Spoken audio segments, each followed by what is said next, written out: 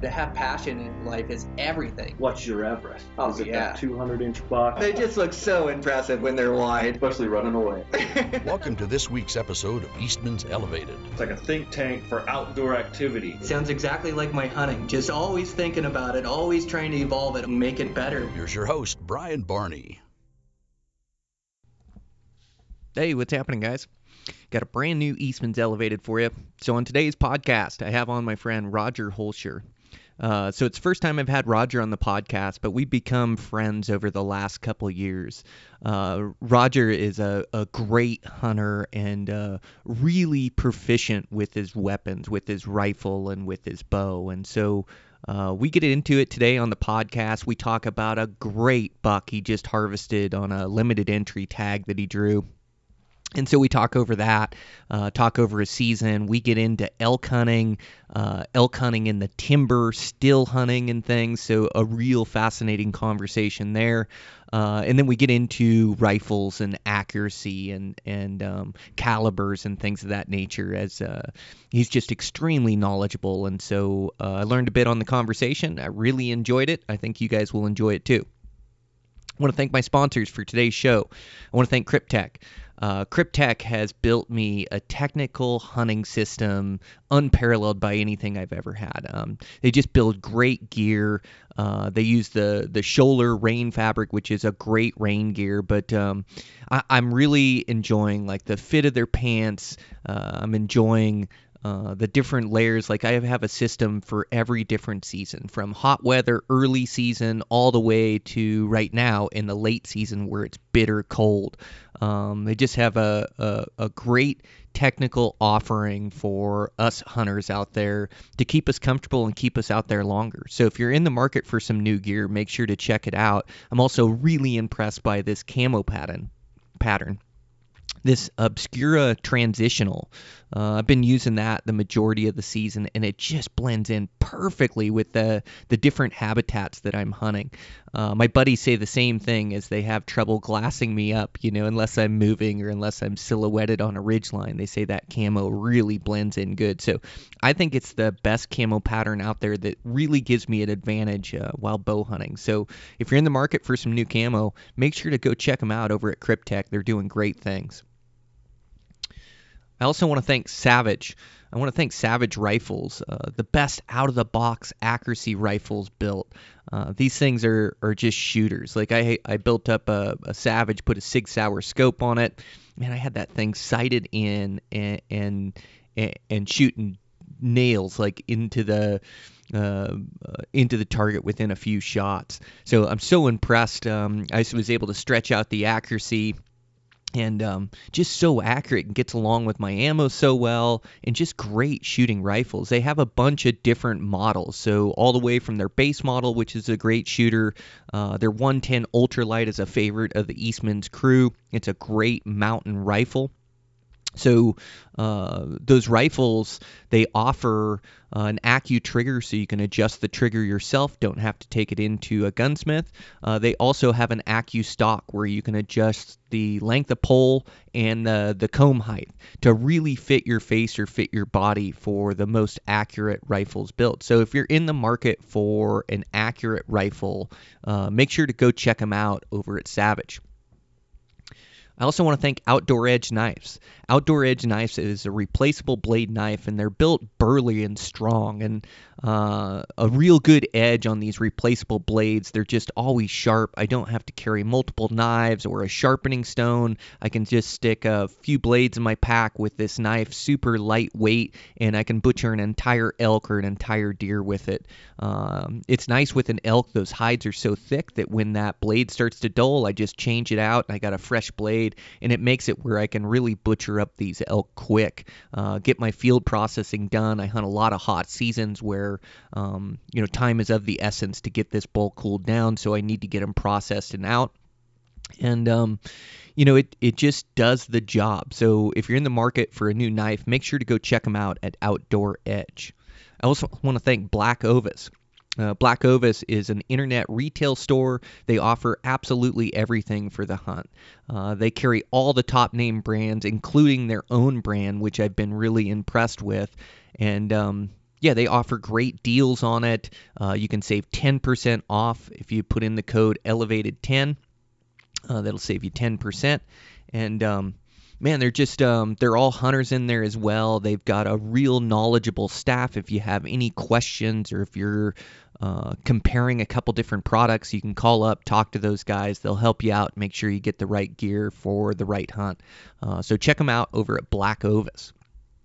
I also want to thank Camo Fire, just a great app where you get 80 new hunting deals every 24 hours. There's huge discounts on top name brands, so you can really pick up some good gear if you watch this site. If you're in the market for something or looking to upgrade a piece of your gear and you watch this, there's deals that come up on the gear that you need. So check them out at Camo Fire. And with that, over at Eastman's, we're just cruising along here, getting out articles. We have the magazines, Eastman's Bow Hunting Journal, Eastman's Hunting Journal, and that new Beyond the Grid of Mine dropped. His last season rut hunt, his backpacking hunt, really fun one. Proud of how that one came out. So you can check that out on Eastman's Hunting TV on YouTube. And yeah, check out our mule deer course. I'm really proud of how that came out. I think you can really cut your learning curve by years by taking this course and getting it done within a couple weeks. There's over 100 videos on there, continuing to update, and yeah, I'm really happy at how this came out. It's pretty much everything I know about mule deer hunting. It's what I've learned the last 25 years traveling around the West hunting mule deer. So if you're in the market for that, you can go check that out at Eastman's Mule Deer School. And with that, let's get into this podcast. So this is Roger Holscher. Yeah, just a great guy, great hunter. Just a fascinating, good conversation. And this is first time being on Eastman's Elevated, but definitely won't be his last. I'm your host, Brian Barney, Eastman's Elevated. Here we go.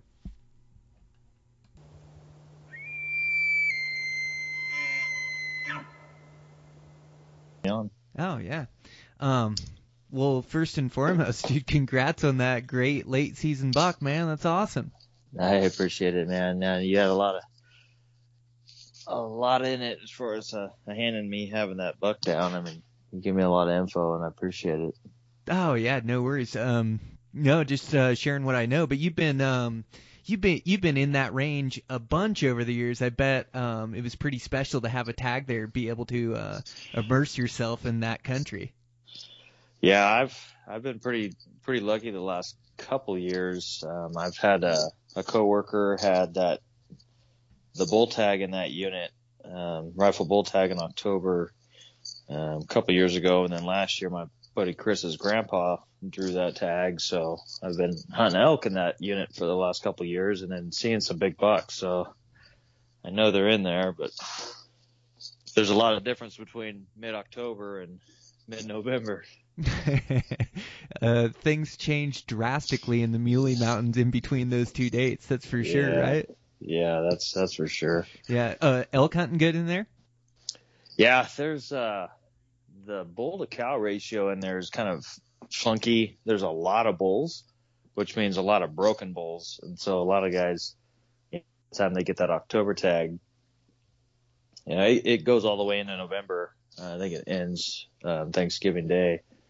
But a lot of guys just pass on really nice bulls just because they're broken, because they fight so much because of the bull to cow ratio. But there's some giants taking that unit all the time. All right. Yeah, rock and roll. Dude, I know I saw some great bulls in there, and I'm just trying to get lucky enough to draw in there, but I saw some great bulls. It looked like really good hunting. It looked like they, at least when I was in there, I saw them up higher on the mountain, like up in those Alpine basins, but that was like September time frame. Yeah. Gosh, I guess when I've been in there, it's been mid to late October, kind of getting them second cycle cows and still having good bugling and rutting activity, but I'd imagine they've probably came a little bit lower off the mountain by then.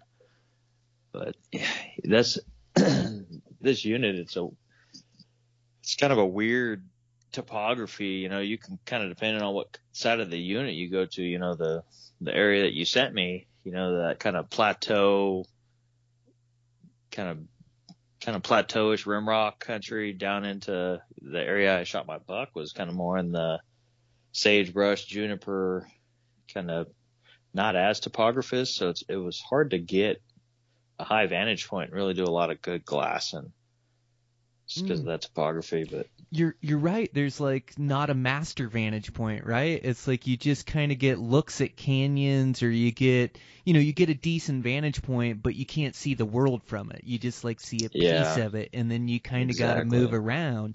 And there's so many bottoms in there that if you're not fairly tight or looking into that one canyon you're in, you could sure miss them in there. Dude, yeah, you could be walking right by him and you'd never know it. And that's ended up how I ended up killing this buck was kind of not doing a drive, so to speak, but we gently bumped. We knew there was deer in this little draw, and we just kind of gently bumped him up to a hillside that I could see him. And sure enough, there he was. That's something you probably couldn't do with an archery tag, but luckily having a rifle, it was a tactic that I could use.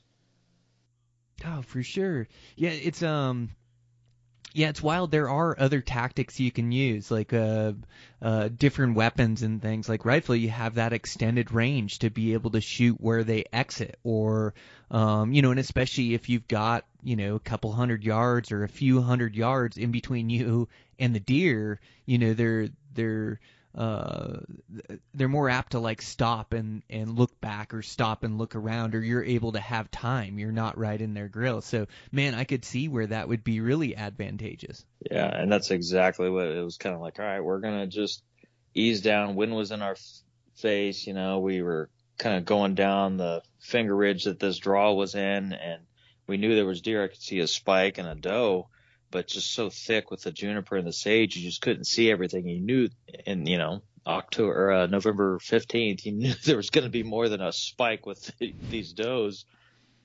And so we just kind of went down, and just the spike stood up and just kind of eased off, and I knew he was going to take the rest of them with him. And yeah, sure enough, it was that typical Western mule deer pose, quartered away, looking back over his shoulder at me at 120 yards, and gave me enough time to put one in the boiler. But no doubt on that one, right? When you see him, like, just take your breath away. Dude, what a buck. He just had it all. A great frame and extras and dark horns, man. What a buck. I'll have to send you a picture of him. I never did get one of them on the hoof, but a buddy that has been in that unit hunting elk this year saw him about a week before I shot him and got a picture through a spotter, which was cool, and he sent it to me. But yeah, I saw him right away, naked eye, standing there on the hillside between two junipers. And I told my buddy, I was like, shoot her. And he was like, hold on, wait. He was kind of my barometer. I'm a shoot first and then kind of go up there and see what it is later sometimes. And so he was like, wait. And he looks up through his binos. And I had at that point pulled up my binos, got a range, and he's like, yeah, I think he's a shooter. I'm like, dude, he's got a kicker on one side. I only saw one of the droppers, not the second one. And I was like, he's wide. He's got a kicker. He's got a dropper. I was like, he's a shooter. He's like, yeah, I think you're right. And he was getting ready to pull out his phone to try to record it. Pow! I wasn't going to give him any time to wander off. And there was plenty of, room for me to shoot if he would have gone a little bit further. But, they can disappear in that juniper country so easy that I just didn't want to give him a chance. Yeah. I would be a terrible, TV hunter. Just, I don't wait for it. That's why I am a terrible TV hunter. Oh, well, no, you got to capitalize on those opportunities when they come. And for me, I just, I trust the cameraman's doing his job, and we won't have 5 minutes of playtime, but I'm sure we got some footage before I got back to full draw. Yeah, right. And that's, man, I know you've missed some opportunities just trying to get stuff on film just through the, be on the grid stuff, but yeah, it's tough. Oh, it is tough, but yeah, no, you have to capitalize. You get a chance like that, and he's in range. Got to make it happen. But it is easy to make a mistake, especially on mule deer. Like judging, it seems like you almost have to make that mistake. Getting some ground shrinkage, or the buck isn't quite as big as you thought before you really get a good eye for him. Now your deer, there was no doubt, right? There's that's not one you question. But some of those in betweeners, they can fool a guy. Or they've been known to fool me in the past, for sure. Oh man, and that's that's why Chris was, wait, tell me to wait, because I had the tag for the unit just south of there, similar tag, same time frame, November 1 to November 24, that my first year up here, and I shot a buck on the run going across the sage flat that, looked real good as he was running across the sage flat. And then we walked up to him and I was like, nice buck, good representation of the species, but, wasn't the caliber of buck I killed this year. So, wasn't disappointing him at all, but there was definitely some ground shrinkage. Yeah, I know what you're talking about. I'm like never disappointed or sad or mad I shot a deer, but they just sometimes you get up and go, gosh, that's not quite the buck I thought it was. Like I thought he was probably like 5 or 6 and he's actually 3, And it's like, but it seems like you have to make that mistake once or twice before you learn your lesson to, of what a good buck looks like, because they all look big on the head. Right, and that's the buck I shot in October was kind of like that. I didn't get much of a look at him. I got 4 seconds of video through my spotter, and he looked giant, facing, kind of quartered away, going downhill on this finger ridge. And I got 4 seconds of video, and he looked wider than he was. He's still, I think he's 26.5, 27 wide, but his ears were pinned back just a little bit. So in the video, it looks like he's just, 30 plus, super good frame on him. And I walked up and I was like, it's a 4x3, really nice buck, but it wasn't what I had imagined it to be, when I walked up there. I do know. Yeah, it seems like 30 inches wide on the head, looks like he's 40 inches wide when you see him. Like, it's such a big buck when they go 30 or 32 or 33. They look so wide. You'd guess them at 40 inches dang near, if you they're just easy to fool. Oh, yeah. And then sometimes, you kill a buck. Like, man, I was hunting this spot in Wyoming, and it was just this bomber mule deer year. So I'd drawn a Colorado and a Wyoming the same year, which is, I don't like to draw them in the same time frame. So I was like, I had to hunt them back to back. I had 15 days to hunt 2 states or something like that. Or I think it opened like the last Saturday in August. So maybe I had I think I was on like day 16 or something. But it was like a mule deer extravaganza, early season, 2 of my favorite states, 2 of my favorite places, and went and hunted Colorado, and my buddy Dan filled out. He killed a really nice buck there. Man, I took it down to the end of the hunt, hunting a great buck, and man, in the end, I wasn't able to kill him. He had him at 30 yards walking away from me, and he ended up stopping like 65, 66. Sounds familiar, it's been a while, but I remember right at the shot, he rolled left, and my arrow went right by the front of his shoulder and chest right there. And so then that's so hard with those quartered away shots. If they turn that way, you just straight miss. They turn the other way, you pinwheel them. Yeah, exactly. And so it was a heartbreaker, but Dan killed a good buck, and then we went straight to Wyoming, and then we took it down to the end. And on the last night we had there, we spotted a buck, and this buck, I had seen him around camp, and I thought, we thought he was like a 170-inch deer. He had good forks. He actually rubbed his velvet right below camp, and it was like, yeah, if we get a chance at that buck late in the hunt, you bet. And 170, he's a great buck. There was just some giants running around, and a buck I would have been happy with for sure. 170 is a giant for me. And so the last night I catch him, and I'm able to make a run on him and put a perfect arrow through him. And it was like the end of 16 days of hunting mule deer. And I walked up to my 170-inch deer, and he was 192. Holy cow! It's so heavy, so big. Good man. Change. His ears were 27 inches wide, tip to tip. He had the biggest, most giant head I had ever seen, and that was part of it. And then, in velvet, I should have judged him a little bit bigger, but just really good deep forks front and back. He had a couple stickers, just a great buck. There isn't many that have grown on me, but that one did. As I'm sure your last one grew on you a little bit too when you walked up. That mass is just a different caliber, isn't it? Oh man, and it's this. Like I said, I didn't see the second dropper, and my buddy said he had a second dropper, but I was thinking maybe he was thinking about the cheater that was on the other side, but I didn't know he had 2 of them when I walked up there. But yeah, the mass is, and I'm looking at him right now next to my other bucks here on the wall, and it's I thought the buck I shot last year was just had great mass, and he does, but this is, like you said, is just a totally different caliber. Man, And it makes those bucks with great mass are hard to judge because their tines don't look as big. yeah. Which is probably that buck you were just talking about, probably why you just misjudged him a little bit, just because of how massive he was, the sneaky tine length. Yeah, that's exactly right. Yeah, no, you're right. Like mass makes the buck or the bull. Like to me, that's like one of the best characteristic you can get, and it it usually means an older age class animal. But you're right in that mass is hard to judge. Like even with bulls. And with bucks too, it's just like everything looks good on them, but nothing stands out. Nothing looks super long because everything's in proportion. But man, you get up there and those main beams just go forever. That mass, it really does carry length to it. It just doesn't appear that way like through the glass. So you're right, as they are sneaky sometimes when they have that mass.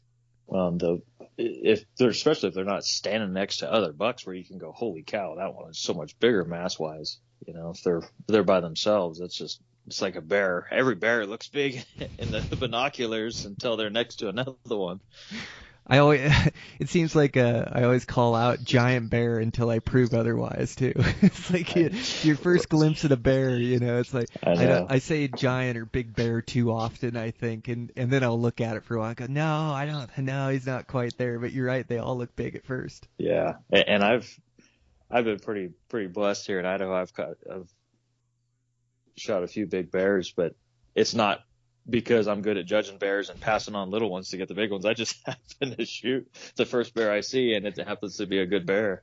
Yeah, that's a good problem to have. But I know, and I almost shot a bear during elk season because I bought a second tag here in Idaho, general like a deer tag, non-resident deer tag, and so I'm able to downgrade it to a bear, mountain lion, or a wolf, and I really enjoy hunting bears. And so the last day of elk season I was out there, I decided to pick up my rifle and go try to kill a bear because there were some bears spotted in a nearby basin, and I was watching this bear for I almost felt like 4 hours. So, and I almost shot her a few times. I think it was a sow, but looking at it on the hoof, you're like, oh man, it's a good bear. And then the more you look at it through a spotter, you're like, okay, you can really start picking them apart.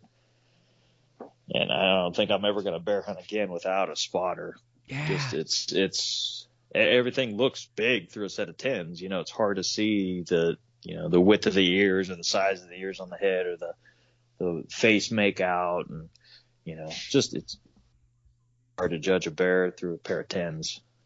Spot on. Yep. No, I started carrying my scope with me bear hunting, or made like a hard rule to carry my scope just to make sure it was a bear I wanted to shoot. And to me, it doesn't have to be a giant. Like, black bears, they aren't the biggest animal, and so in the mountains or where we live in the lower 48, you're in Idaho, I'm in Montana, but a good sized black bear for me is a mature boar that's 5.5 foot, that's got somewhere around an 18-inch skull. Like, that's a good representation of a bear and a good shooter for me. And so I want to make sure it's there, as I don't want not that anybody should be ashamed at a 4.5 or a 5 footer. I think everybody needs one of those in their collection, but you just kind of learn over the years, like, what you're happy with and that level. And it seems like exactly what you're saying. You just can't judge those in binos unless you're extremely close. And so a lot of the bears I see, they're all I can do to get to them. They'll be a canyon away. And so with the scope, I just want to make sure it's a bear I want to shoot before I'm going to commit,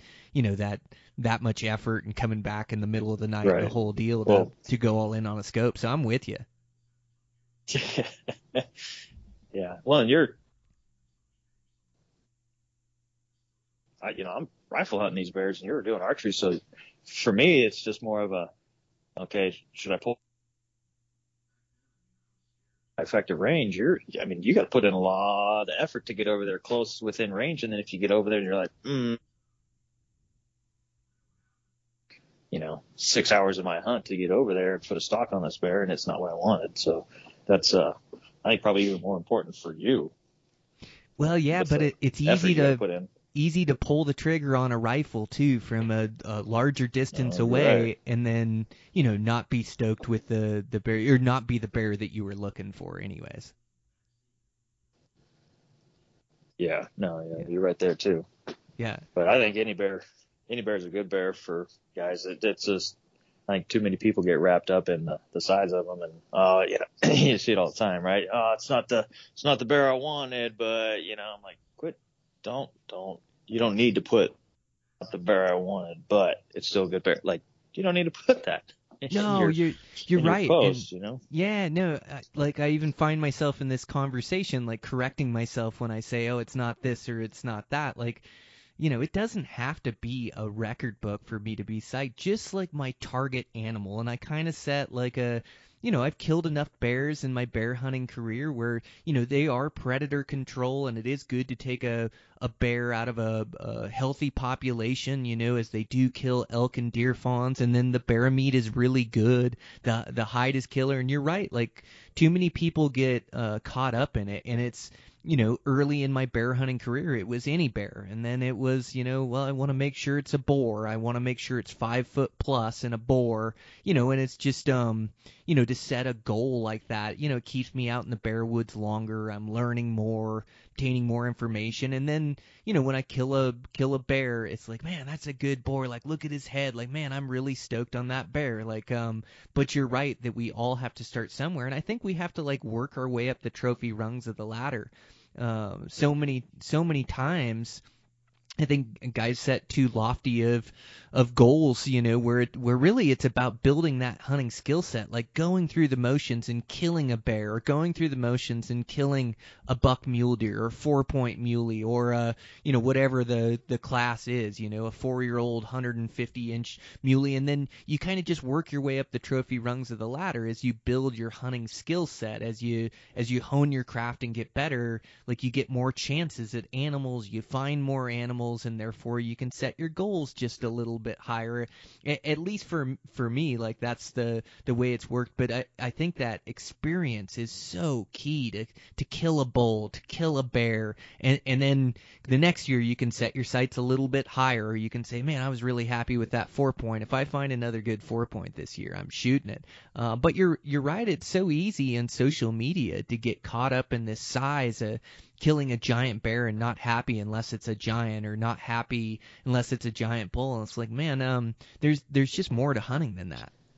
No, I couldn't agree more. And yeah, I think social media does that to everybody. I mean, I've killed my share of forkies, 3 points, little 4 points, and I've just been real lucky killing the 3 bears I've killed up here in Idaho. Were all 6.5 foot, 18-inch skull bears. And those are good but bears. it's just pulling the trigger on the first bear I see, and it happens to be big, right? Because I was going to be happy with any bear, and now that I've got a few good sized bears, it's okay. Maybe next year I'm a little bit more picky, or the deer that I've been able to kill up here, it's okay. Maybe next year I'll hold out for because these deer, I was gonna, short of the 2 control tags, but the 2 general bucks that I shot, I was going to shoot the first mature buck that I saw. I didn't care if it was a mature 3-point or whatever. I've killed really nice 27-inch wide fork and horns,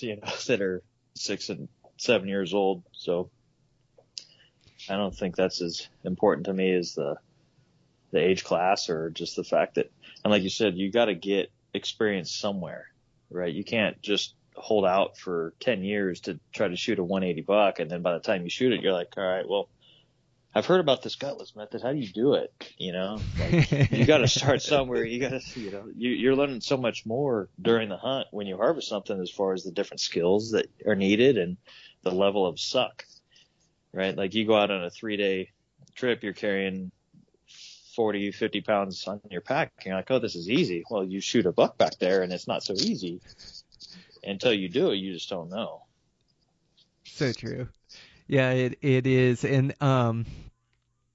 yeah, and it's there's just like the time of field, the challenge of it, you put so much work and effort into it. The last thing you want to do is be disappointed. And so, like, disappointed in your harvest once you get him, or to feel bad about him, or to feel like he should have been bigger, or, should have killed a bigger one. It's like, man, we just need to celebrate it and be happy with the meat and happy with the horns. And I tell you, like, those bucks, like I hunt bucks in some different places that are high population, and their genetics aren't the best. They're maybe prairie mule deer. And so, a lot of these mule deer, their top end is going to be 150, 160 inches, but they start to get that mass and dark, heavy horns. And, that's kind of what I set my sight on. It's just I'm not too concerned with score or where he's going to land in the book, but I just want a deer that gets me excited, that's an older age class deer. And so, like when I harvest one of these deer, get an arrow in a good buck like that, man, I mean, it doesn't have to be, I've killed some great bucks. It doesn't have to be my biggest buck for me to be elated. It doesn't have to be 200 inches, 180 inches for me to be totally stoked. It's like I kill the buck I'm after and outsmart 150, 160 inch prairie mule deer with dark, heavy horns and mass that survived out there and avoided hunters. And I'm able to arrow him. Like, I get that buck down. I promise you, I am just as excited as I am on a giant buck. Like, the thrills in the chase, and like, and the fun of the hunt too. And the reality is like, dude, the last, I'm not going to kill a super giant every season, even every other season, every 3 seasons. It's a rare occurrence to find, the genetics and the age class and in these units nowadays. Like, it's just not easy. And so, man, it's when I do harvest a buck, like, I love to hunt, and I love the stalk and the chase and the adventure and the whole experience. And so, man, I'll chase those bucks and be excited and thrilled beyond belief till the day I die and be happy. Oh, I couldn't agree more. You could hunt a long time if you don't ever want to put a stalk on a 140, 150 inch 4-point. Because it's not a 180, so I'm not even going to stalk into it with a bow. Like, how many stalks do you get before you capitalize on it? I don't want your first stalk to be on a 180 inch buck because you haven't put a stalk on something in 4 years because you haven't seen 180, right? Like, it just, there's so much of that experience that comes into hunting, especially mule deer. I think, I'm pretty new to the elk hunting stuff, and every year it seems, every time I fail at a stalk or a setup or something, I learn more. But if I never tried it, I wouldn't learn those things. Yeah, man, that's it. It's the best learning tool, right? Because it hurts and cuts so deep when you make a mistake on a good bull, right? And so it's like embedded in your memory at that point, when it cuts that deep or it hurts. Like, us as humans, we're hardwired to remember that and learn from it, and some of us are better than others. Sometimes, like, I got to make the same mistake 3 or 4 times before I actually learn the lesson. But it does stick with you when it cuts so deep, when you make a big mistake or it doesn't come together. It's just a great learning tool. Like, that's how you be a student of the game and just continue to learn and continue to get better, which gives you a better chance at killing those bucks and bulls. Right, and not get pigeonholed into one tactic. And that cost me a really nice bull this year. Actually, I think a buddy of mine ended up shooting it in that unit with a rifle. It was a 348 inch 7x6. Oh, and my gosh, what a bull. Yeah, he was alone on the hillside, crossing across and bugling. And so, what's the sexy thing that you see is everybody wants to bugle back and try to get him called in right in your face. But he was on a line. He knew where he was going and he was going to get there. And I tried to call him away from that instead of kind of skirting the ridge line and trying to intersect where he was going to come across and just not make a peep and just ambush him.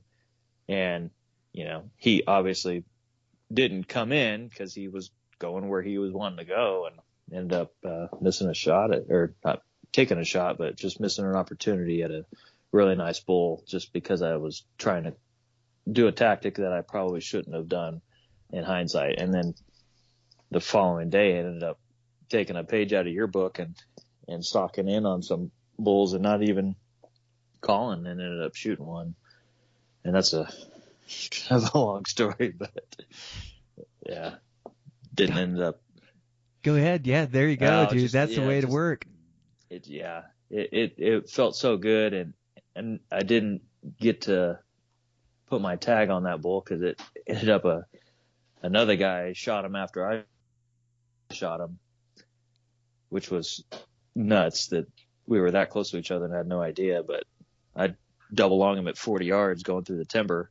Had no idea I was there. He runs down 100 yards, stands in front of another guy, and he shoots him. And while I'm sitting there waiting for him to die, giving him an hour and a half or so, just didn't want to bump this bull. The other guy heart shot him, watched him die within 10 seconds, and then he started cutting him up and packing him out by the time I started tracking his bull through the timber.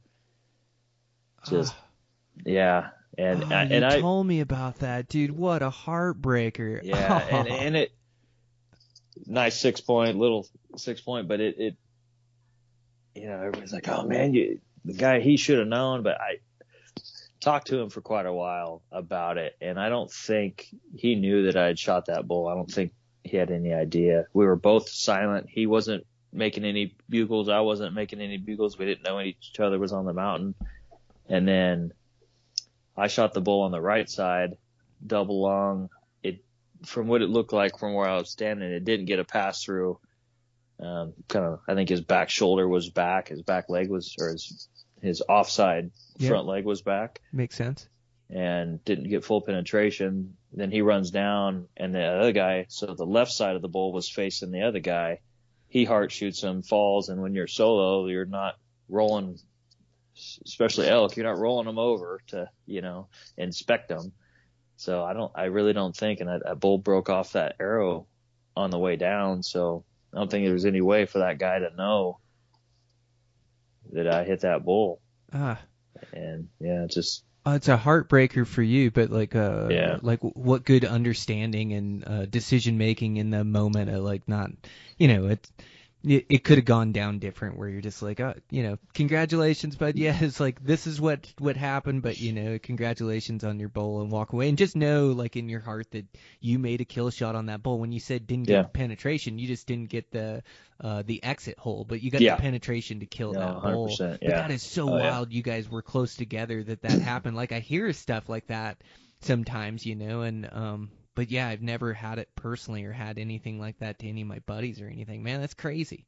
Yeah, he knew I was in that because he had walked past my camp. He knew he was like, oh, you the one that's camped up here on the hill? I was like, yeah. But he saw that big 6x7 that I saw the night before from a different vantage point. And so he was back on that same hillside trying to find that 6x7 like I was.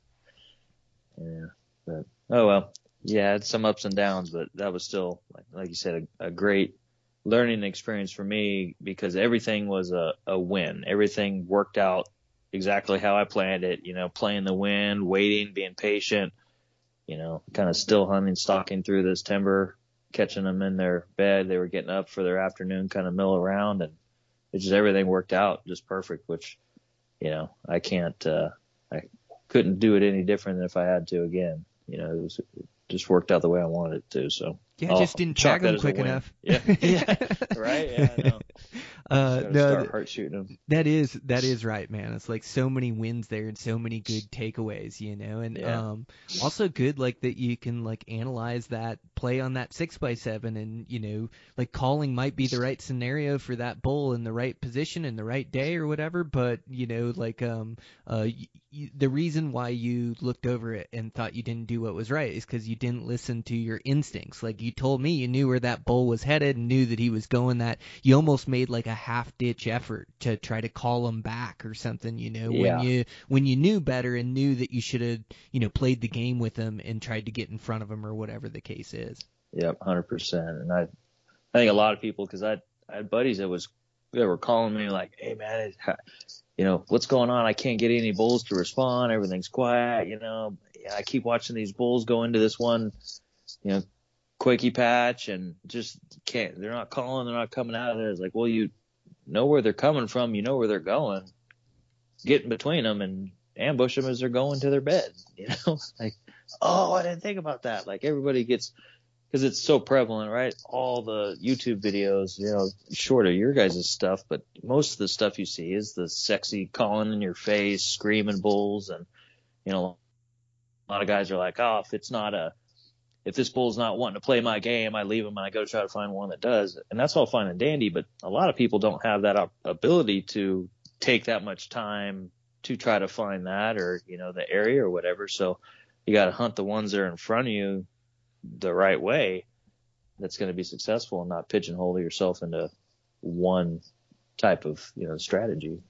Yeah, that's it, man. Creative thinking is rewarded in the elk woods. And, what I see too is I see a lot of guys abandon their hunting skills, or like their hunting instincts or their hunting knowledge. They abandon it and just rely upon the calls. Like the calls do work and they call in some bulls, but then, like you say, almost get pigeonholed into it. And I see them making plays on elk and not taking into account, just even the little things, like walking through open parks as you're approaching, the little things like not still hunting through to catch those elk when they're getting close. They're just moving through and bugling, not really looking for them, so they end up exposing themselves, giving themselves away, or just not realizing that the elk are moving to their bed, and you're chasing them from 3/4 of a mile back trying to call them back, and you never try to make a move to get in front of them, or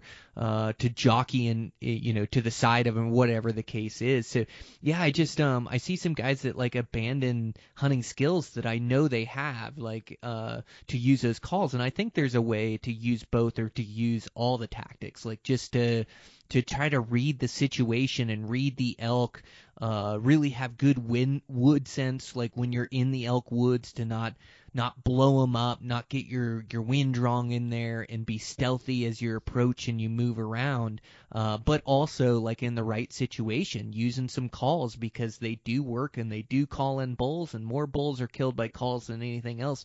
But then also like being able to stalk and play that game. And I'm, like I've honed my craft at stalking bulls because I've been doing it the last 15 years or so. Like I just like that I can target the herd bulls. I like the element of surprise. Like I still get the fun of the rut. Like my best night this past year, I must have heard 300 bugles chasing, 2 bulls that were battling back and forth. And then one bull is a bull that I hunted for 3 different days that was just had this dragon of a bugle. That was just this beautiful big 6-point. And, I played the game with him and jockeyed with him like all night long, never really giving myself away, and then I'm able to go in and hunt him again, like keeping that element of surprise. And, but, I think guys would find it, like I think it would surprise guys that, I don't kill every bull I stalk either. Like a lot of times, I'm moving, or it doesn't quite work out, or maybe I'm able to back out and get another play the next morning or the next night. But, even this season, like I think I had, probably 3-4 plays on bulls, maybe 5 plays on bulls before I, got a good shot and an arrow in one. Like it's something too where, I have to continue to work at to get my opportunity. It doesn't always happen like on the first time either. Yeah, numbers game, and that's still hunting through timber. I really enjoy doing that, and I think that's a really underutilized strategy for a lot of guys. Just their bedding areas, those north-facing thick timber slopes. And everybody's like, oh, you can't sneak in through there. Well, you go in those areas and you're like, holy cow, it's just a highway, right? All these huge trails that are beat down.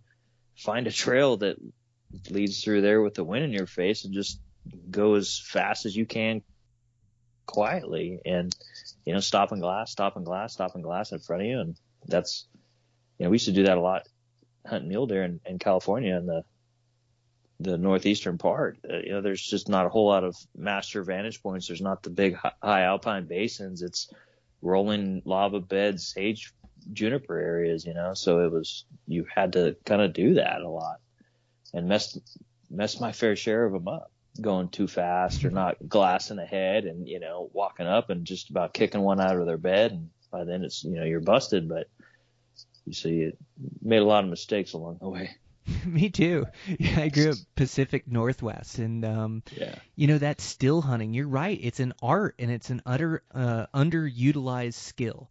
Like all these different methods. To be the best hunter we can be, like you've got to take advantage of these different tools. And you're right. Like hunting the thick timber. Like I'm finding now, like this range I hunted this year is a high pressured elk unit.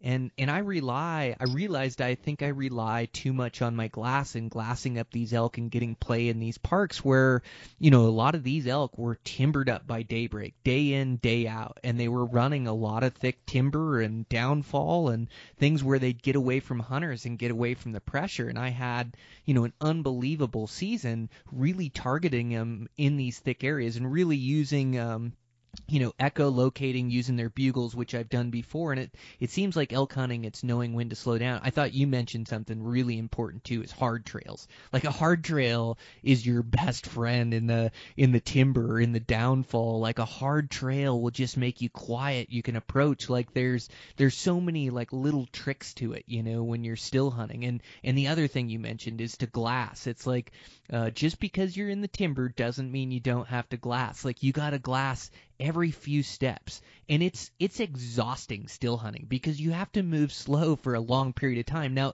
elk are a little bit different when you're hearing bugles, or like axis deer when you're hearing calls, is that you can move quick to try to keep up to them as they're moving, and kind of you can tell how far they are by their bugle, and then you can kind of slow down as you get closer. But really that still hunting, knowing when to slow down and when to speed up and when to catch up, and also like you were talking, like when they're in their bed, like I prefer to have them morning and evening on their feet, but there is a time and a place to still hunt them in their bed, and you can glass them. They're going to be on the benches, they're going to be on the ridge lines, on the little flat spots, and so you can kind of peek over the top of things and glass them up. And man, there's some great opportunities to be had. Like I said, my bull this year, well, the bull I killed, I ended up killing in a little bit more open spot where I was able to hear him and then glass him up and then make a calculated play down in stock. But the calculated play is to drop down in and on him. Like to kill an elk, you got to be into an elk. And so,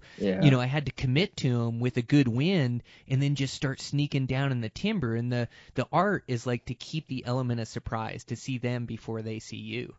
Yep, 100%. That's I didn't make any sounds this whole day. I might as well have just left my calls at the camp, but I glassed them up coming from feeding on the south facing to the north facing slope and I stayed close enough and kind of worked with the wind at swirling that time of the morning, but just working close enough to where I could hear where they're going in the timber. And so by the time they bedded down, I could hear them, and I was only a couple hundred yards from them the whole time, just keeping it close enough because they weren't bugling. So I was kind of using, like you said, the echolocation, but just more from the sticks and branches breaking and everything else, just the general elk noises rather than the bugles, but keeping them close. And I glassed up a bunch of cows first before I ever saw this bull just creeping. But you're right, it is so exhausting trying to still hunt through there because you're having to just control your body movements so slow and so methodical that it wears you out, especially when you're carrying a pack too. Oh, it's so exhausting to move slow like that. Move still, and to sometimes you have to freeze for 5 minutes, 10 minutes, 15 minutes, have a cow looking in your direction.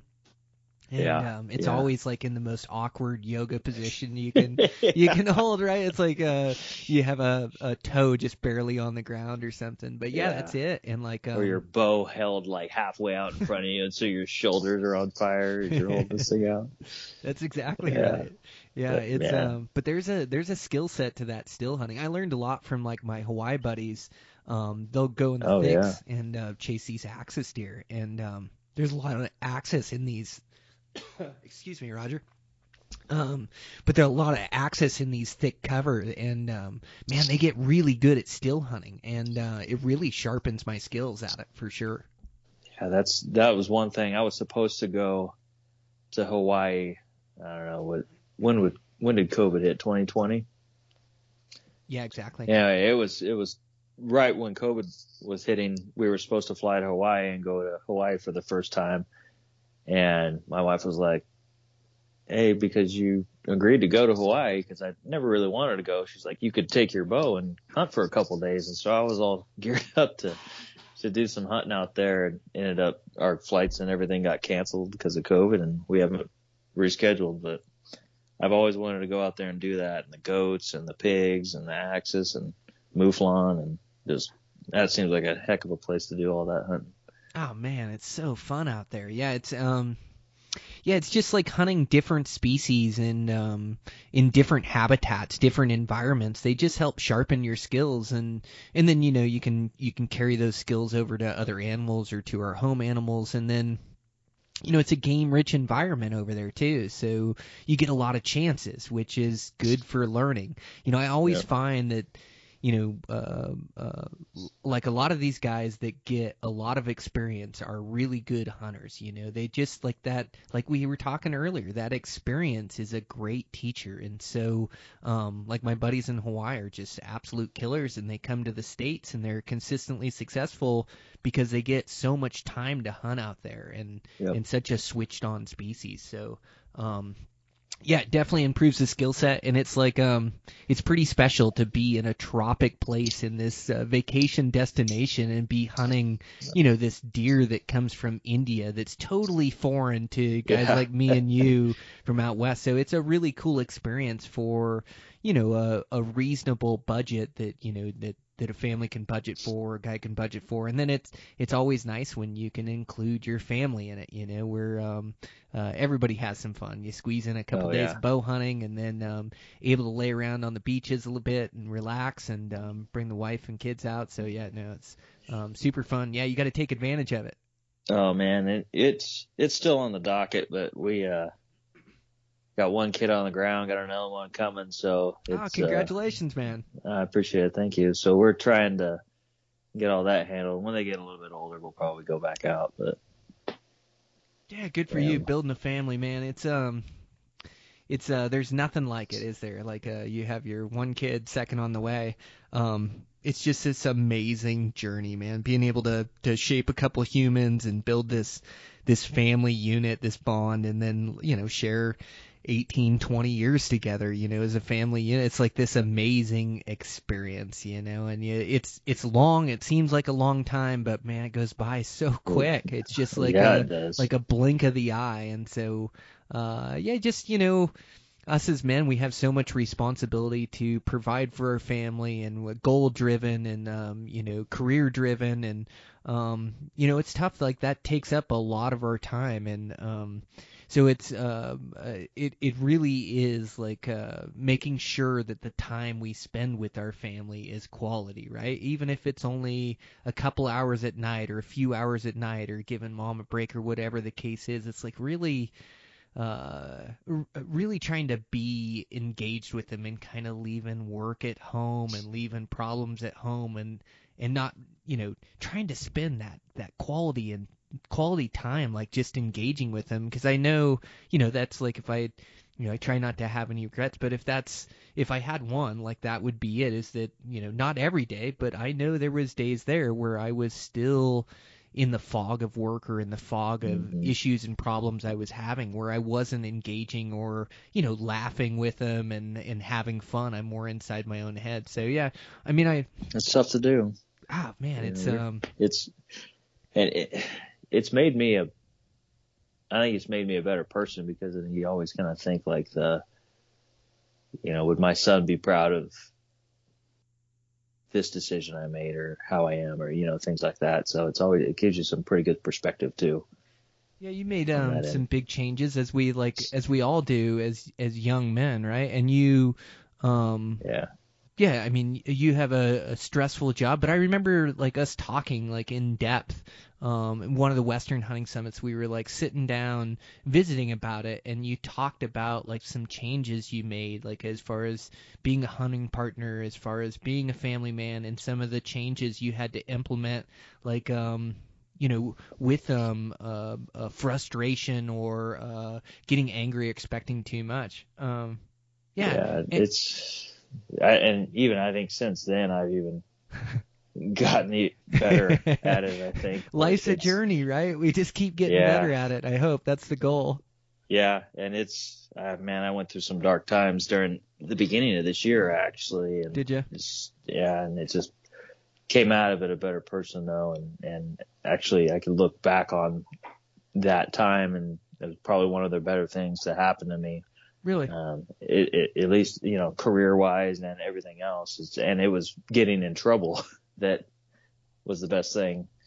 And so everybody's like, wait, what? But I think the positive came out of it was a needed change for one, and for two, it just has been tenfold better than it was worse, but it was a pretty rough time.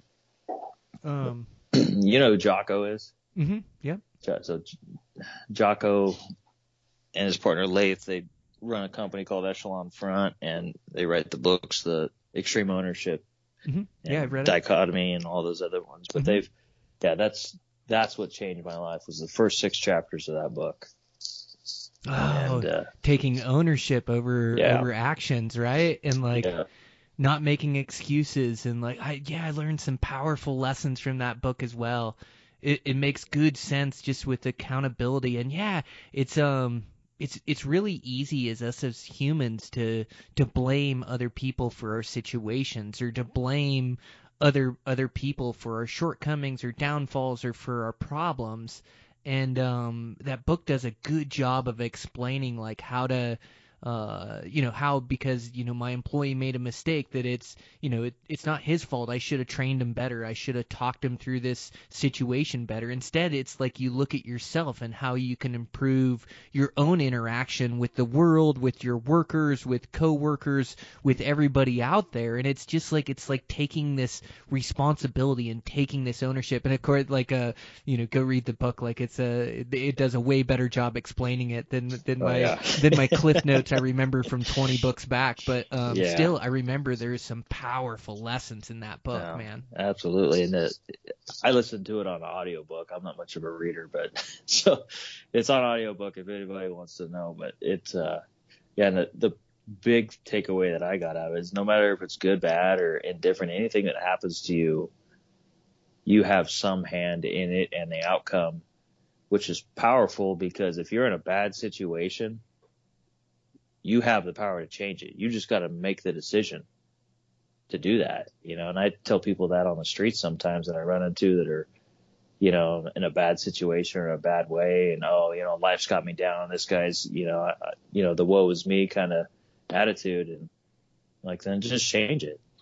You can wake up tomorrow and change this path that you're on, because I lived it. I did it. And it's checking your ego and realizing that you're the problem, and not blaming other people for it. And it's a powerful thing, because then you have the power to change it. You empower yourself to change it. So working in law enforcement, the cool thing is you've been able to change yourself and then share your experience with others, and you run into I'm sure you see that a lot. It's so common to blame other people or blame other things. The other thing they did a good job in that book is framing how you look at things.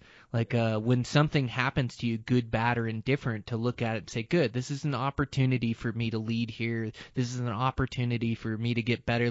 Just the way they frame it is how you look at problems, instead of when it rains, it pours, or one thing's happened bad. Sometimes it seems like life is kicking you in the balls over and over. It seems like you have a bunch of bad things that'll happen in a row, or you'll just get on a good streak and then your car will break, or sometimes it just seems like it's like life is almost plotting against you. And being able to reframe that and look at that in a different way of whatever it is, I love to say, is good, and an opportunity to improve, an opportunity to get better, and really reframing things in life.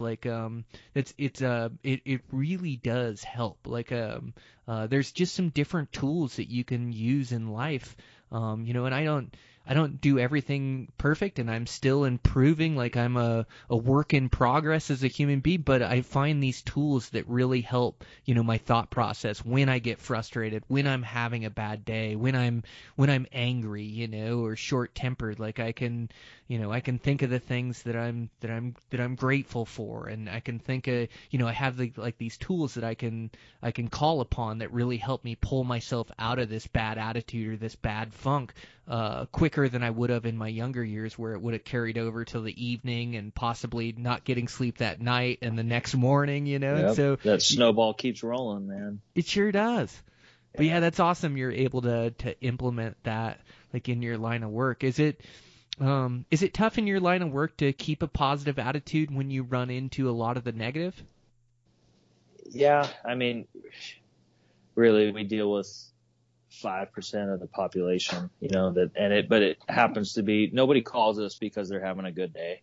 Nobody's like, hey, I just want you to come over and chat about how good my day is.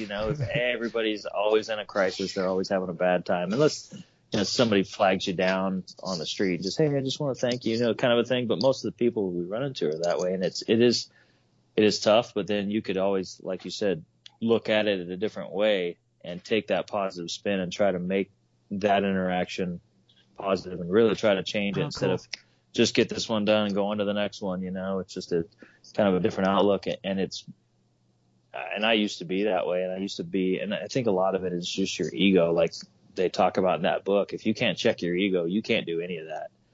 And checking my ego was one of the hardest things to do, but once you can do it and you realize that your ego is the one that's in your way, it's easier to do. So true. It's like that ego, we just get in our own way a lot, don't we, as human beings? It's like in this pride and this ego, this what we think of ourselves or what we want other people to think of us, it does get in our own way of accomplishing things. It gets in our own way of human growth. It gets in our own way of the way we react to situations. Like you're right. If you can just check your ego, and it seems like, I don't want to say as you get older, but I can accept myself or accept that I don't know how to do things or accept that I don't know something now, to where, gosh, you just have so much of this ego, or you're so trying to become the man you want to be when you're young that that ego sure gets in the way. Oh man. And I had plenty of conversations throughout my career of, people trying to tell me the same thing that my sergeant lieutenant did that day I got in trouble. But it never, I don't think, my ego wasn't out of the way enough, and I don't know if I was mentally mature enough, whatever you want to call it, for it to sink in. I think it was just the right time in my career and life to where that hit me like a ton of bricks, that same conversation, but like you said, it's I think when you get a little bit older, you get that maturity level or wise or whatever you want to call it. But yeah, no, I agree. Ah, good for you. Man, shooting good with that rifle. Like, you've always been so knowledgeable in building that rifle. What'd you shoot that buck with this year? Both of them were 6.5 PRC I built. It kind of came out of nowhere. I had no plans to build a 6.5 PRC. I've been shooting. I built a 300 WSM the last few years, been shooting stuff with that, and it's been a great rifle. And then after spring bear, killing my bear, my dad came up from California, and I took him on a spring bear hunt, and he killed a bear with it and really loved how I had it set up and wanted to buy it from me. So I sold it to him, and then turned around and drew that limited entry controlled hunt. And I was like, dang, I just sold my hunting rifle. I'm going to need to build one. And so I had a barrel spun up by a guy local here and built it up and got it shooting good. But a lot goes into it. I probably shot about 600 rounds through it since June. Wow. Just getting ready for the hunt. And yeah. And that's, I reload and I do all my own reloading and stuff. So it makes the cost of doing that a little bit less, because every time I walk into a Sportsman's or whatever and I look at a box of ammo, I'm like, oh my gosh, really glad I reloaded. Yeah, well, and it's your attention to detail that makes you both really good at archery and your bow setups, really good at your rifle setups, really good with your pistol shooting. Like you really helped me with my pistol shooting, and also, I'm embarrassed to say that like a problem that I had with my gun was not cleaning it properly. How you showed me where to oil that thing up on that it was new, and it's the first couple boxes of shells, and I just didn't think, and I cleaned the barrel, but you had me grease the slides and clean some of that metal debris, and I haven't had an issue since. So, but your attention to detail is unparalleled. Like you spend a lot of time building those rifles and shooting them, and just think about that. Like, have the audience think about 600 rounds of ammo before a hunt this year. Like, that is a ton of shooting. I know when I was working with my rifles really hard to be really good and proficient out at the yardages I wanted to be proficient at, like I would shoot all summer long and maybe go through a couple hundred shells, and you went through 600 this year. Like, that's attention to detail. But it really that's seems just with like that one rifle. I have a couple more that I shoot competitions and stuff with. So I usually go out to the range a few times a month, and I don't shoot less than a couple hundred rounds a trip. Good for you. Well, there's a reason why you can make those shots, but it's such an advantage out there. It's like having that confidence in your weapon, knowing your weapon inside and out, and knowing how to execute on animals. Like, I bet you just walk around with that rifle with extreme confidence, where it's like if the buck you want gives you a chance, there's you are putting that bullet in the boiler room. Yeah, and it lends so much confidence, and that's, these aren't just rounds off my belly shooting prone. These are. And that's just rounds fired. The dry fire practice that I do with my indoor kind of dry fire training stuff, and shooting off of tripods, and just all of that just leads to that confidence. It's like, how much you shoot your bow, like how much confidence that gives you that, when you practice out to, shoot, what were we getting out to at the summit, 120, yards, you're not shooting a deer at that distance unless it's a follow-up shot and need to get another one in them. But that you shoot good at 120, when you get an 80-yard shot or 60-yard shot, like it's just a chip shot. It just feels like it's so much closer because you're used to practicing at that distance. And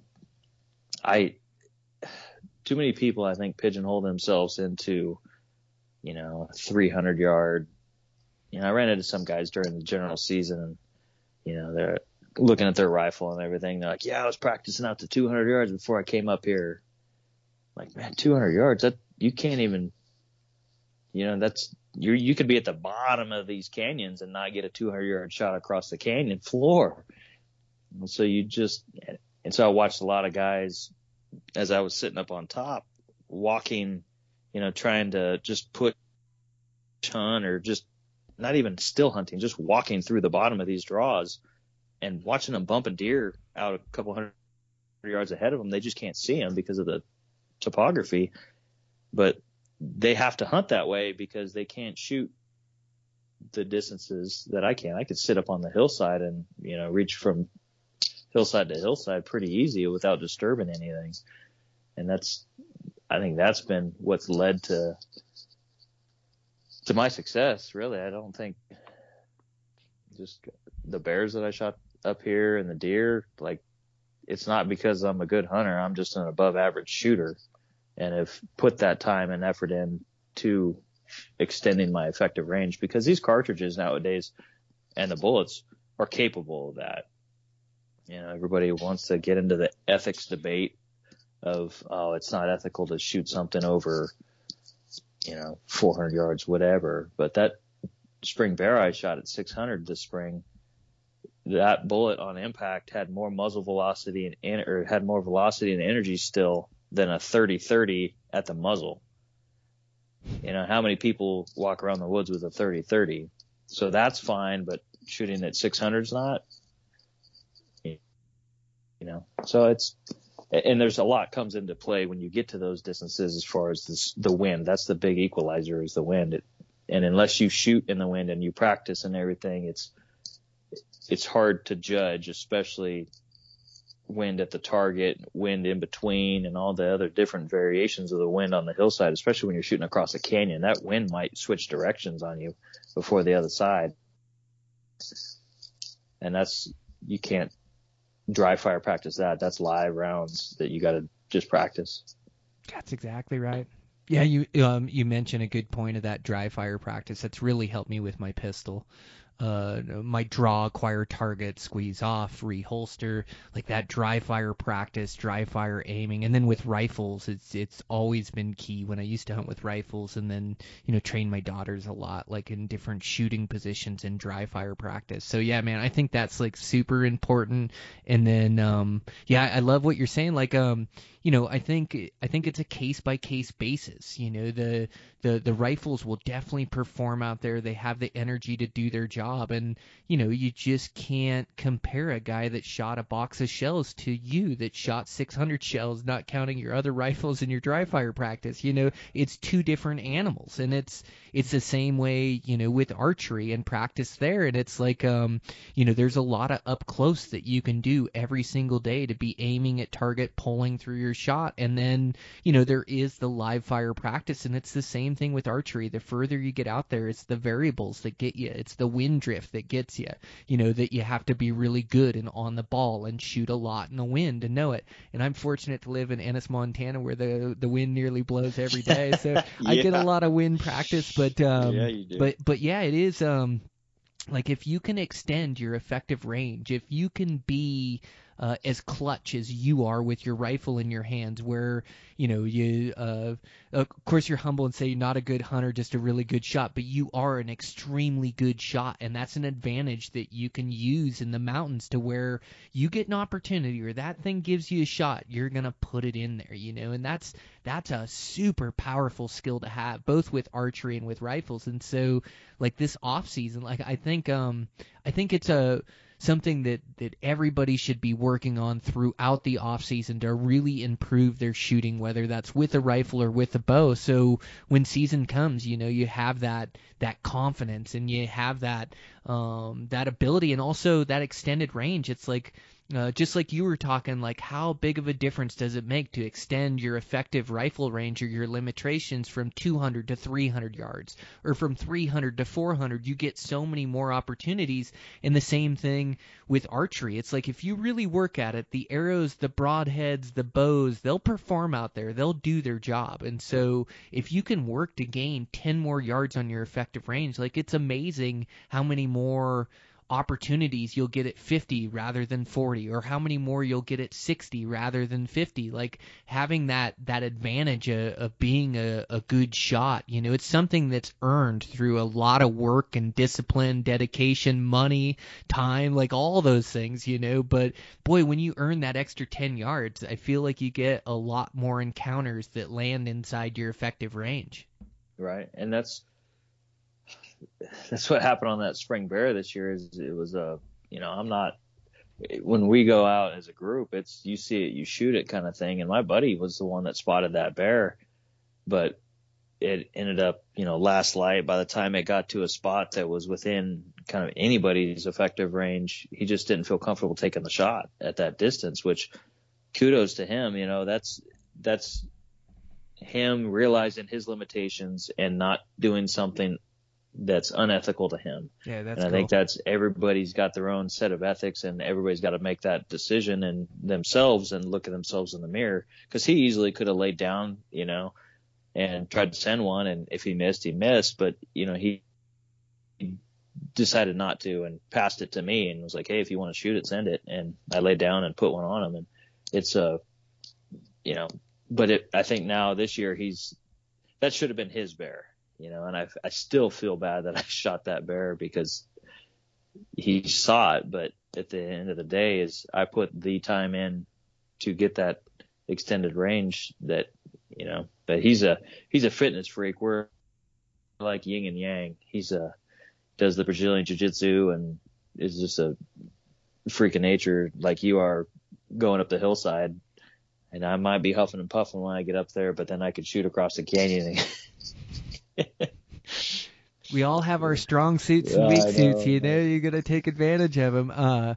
No, that's really cool. Yeah, it's like you're spot on. It's just all your time and work and effort and learning those rifles inside and out, building them. So what's the most important thing when building a rifle? You'd mentioned the barrel. Is it all the components put together, or like you know, what is the secret to having a good, accurate rifle?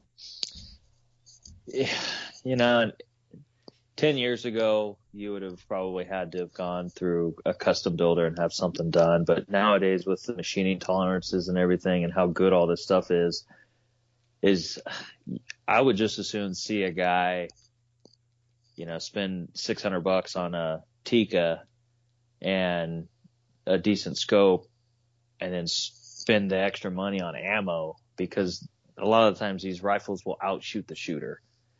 And I think that's probably more important than anything, is the trigger time to get yourself, because you could have a 1/4-minute gun, but if you're a 2-inch shooter, you're never going to get the capabilities out of that 1/4-minute gun. And so I think it comes down to the guy behind the shooter pulling the trigger, because, you know, I could have thrown my buddy my rifle or I could have made that shot on that bear with his rifle. It just comes down to the comfort behind the rifle of the shooter. But I think the training, the rounds down range, you know, I really like a Tikka. Tikka makes a good rifle, and, you know, you buy good ammunition and put some rounds down range. And I think too many people get wrapped up into I need a 300 Win Mag or 300 PRC or some of these big cartridges, it's 28 Nosler. But then they can't afford to shoot it, or it's so uncomfortable to shoot because of how much it kicks that they don't want to shoot it. And sure, you might have that hot whiz bang cartridge where you hit it in the rear leg and it dies because it's just got all this knockdown power. Well, I would just as soon have, you know, 6.5 Creedmoor, and everybody's gonna hate on that. But something that the cartridge is just the delivery mechanism to get that bullet to where it needs to go with the amount of energy and speed that bullet needs to function, to open up reliably, to get enough penetration to go through the vitals. And yeah, you can have too much, you can have too little, but looking at, you know, say if you're like, hey, I never want to shoot a deer over 600 yards. Cool. Get a 6.5 Creedmoor. You know, you get the right bullet, you're going to be able to kill deer all day at 600 yards with a 6.5 Creedmoor. You know, the 6.5 PRC just extends the range a little bit as far as the energy and the speed to open up that bullet, but it's not doing anything else that the 6.5 Creedmoor is not. It's just with a little bit extra energy.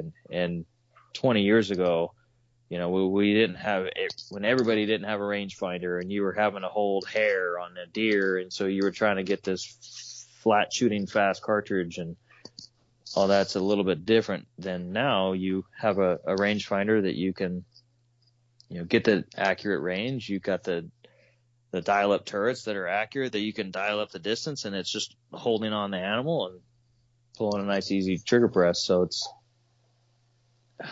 I forget where we're going with this, but I can ramble on this stuff all day. I geek out on it. Sorry. I could listen to it all day. Yeah, but, no, it makes sense. But so what I was getting at is, especially people that are solo hunters that don't have experience, shooter spotter kind of stuff, that I want to be able to see my impacts, or better off, my misses.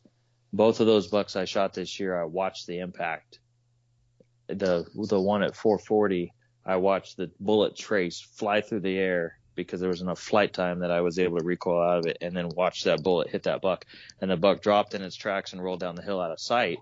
Well, if I was shooting a 7.5, 8 pound 28 Nosler and that thing bucked me out of my scope, you know, then you see this all the time. Did I hit it? Where'd he go? Did I hit it? And then you don't know. Like, I want to be able to watch that, because if I missed, I would be able to make a second shot correction off of that miss or hit, oh yeah, I hit him. Okay, got to get another one on him. There he is. He's standing right there. Instead of where did he go? Oh, he went up to the left, and you're trying to find him. So I would rather have a low recoiling cartridge that is still going to deliver enough energy and velocity on impact at the distances that I want to hunt, be inexpensive enough to shoot to where you can get the trigger time on, you can get the practice, and then be able to, and that goes with weight too on a rifle. Everybody wants to carry around a 7-pound Magnum rifle, but then it's uncomfortable to shoot, so you're not going to shoot it, and then it bucks you out under recoil. So I'm in the Brady Miller camp where I'm carrying around a heavy rifle. That 6.5 PRC I built, I think, was almost 13 pounds. Wow. And that's sling, ammo, bipod attached to the front of it. The scope was a scope I was trying out, so it was a heavier scope than most people carry around on a rifle. But I build the rifle to be accurate, easy to shoot, reliable, and then, where the weight lands, it lands. Because I'm not going 15 miles into the backcountry like you are, Brian. So, I'm not counting my ounces.